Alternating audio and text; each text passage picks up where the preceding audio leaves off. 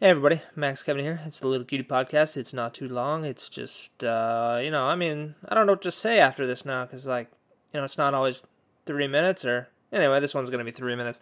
Yeah, so anyway, I just enjoyed my Sunday, we have a nice 3-day weekend this weekend, just enjoying my Sunday, so of course, yesterday my girlfriend, she wasn't able to catch Mewtwo, so of course we had to go out again today to try and catch Mewtwo, and so we go, and she's like, "Oh, it's this way," and I told her, I was like, "Yeah, I'll know exactly where it is, because there'll just be a big group of fat nerds swiping on their phones.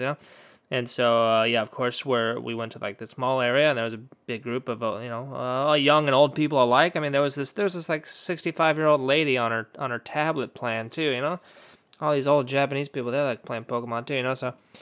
So there she was playing that, and I was studying, because I don't have anything else to do, so I was studying. And some little kid comes up to me. Some little kid goes up to me. He's like, "Hey, Mister, you got a B on you." Of course, he said this in Japanese. And the thing in B in Japanese is the same word as 8, right? They're both hachi, right? Hachi means 8, and it also means B, right? So this kid comes up to me. He's like, "Hey, Mister, you got a B on you." And he points at me, right? But he doesn't point with his index finger. He points with his other 3 fingers, right? He's pointing with 3 fingers except his index finger, right? And so I'm really confused. I'm like, what is this kid doing? He just said 8, and he's giving me 3. What are you talking about, kid?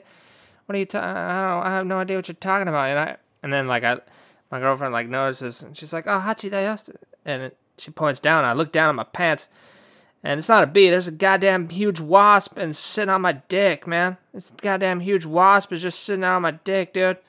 And my shorts were on, but still, it was right there. It was perched. It was perched on prime real estate. And I'm just like, okay, I got it. How do I get this thing off me? I'm just like, get off me, dude. I'm trying to study over here. Can't you just bug one of these old ladies playing Pokemon Go?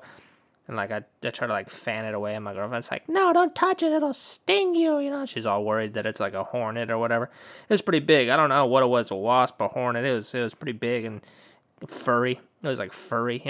So it just kind of it sat there and it cleaned itself a little bit. Just rubbed its little antlers or whatever. I don't know what those things are called. Little feely wheelies. Just kind of rubbed itself and licked itself. And then eventually it flew away.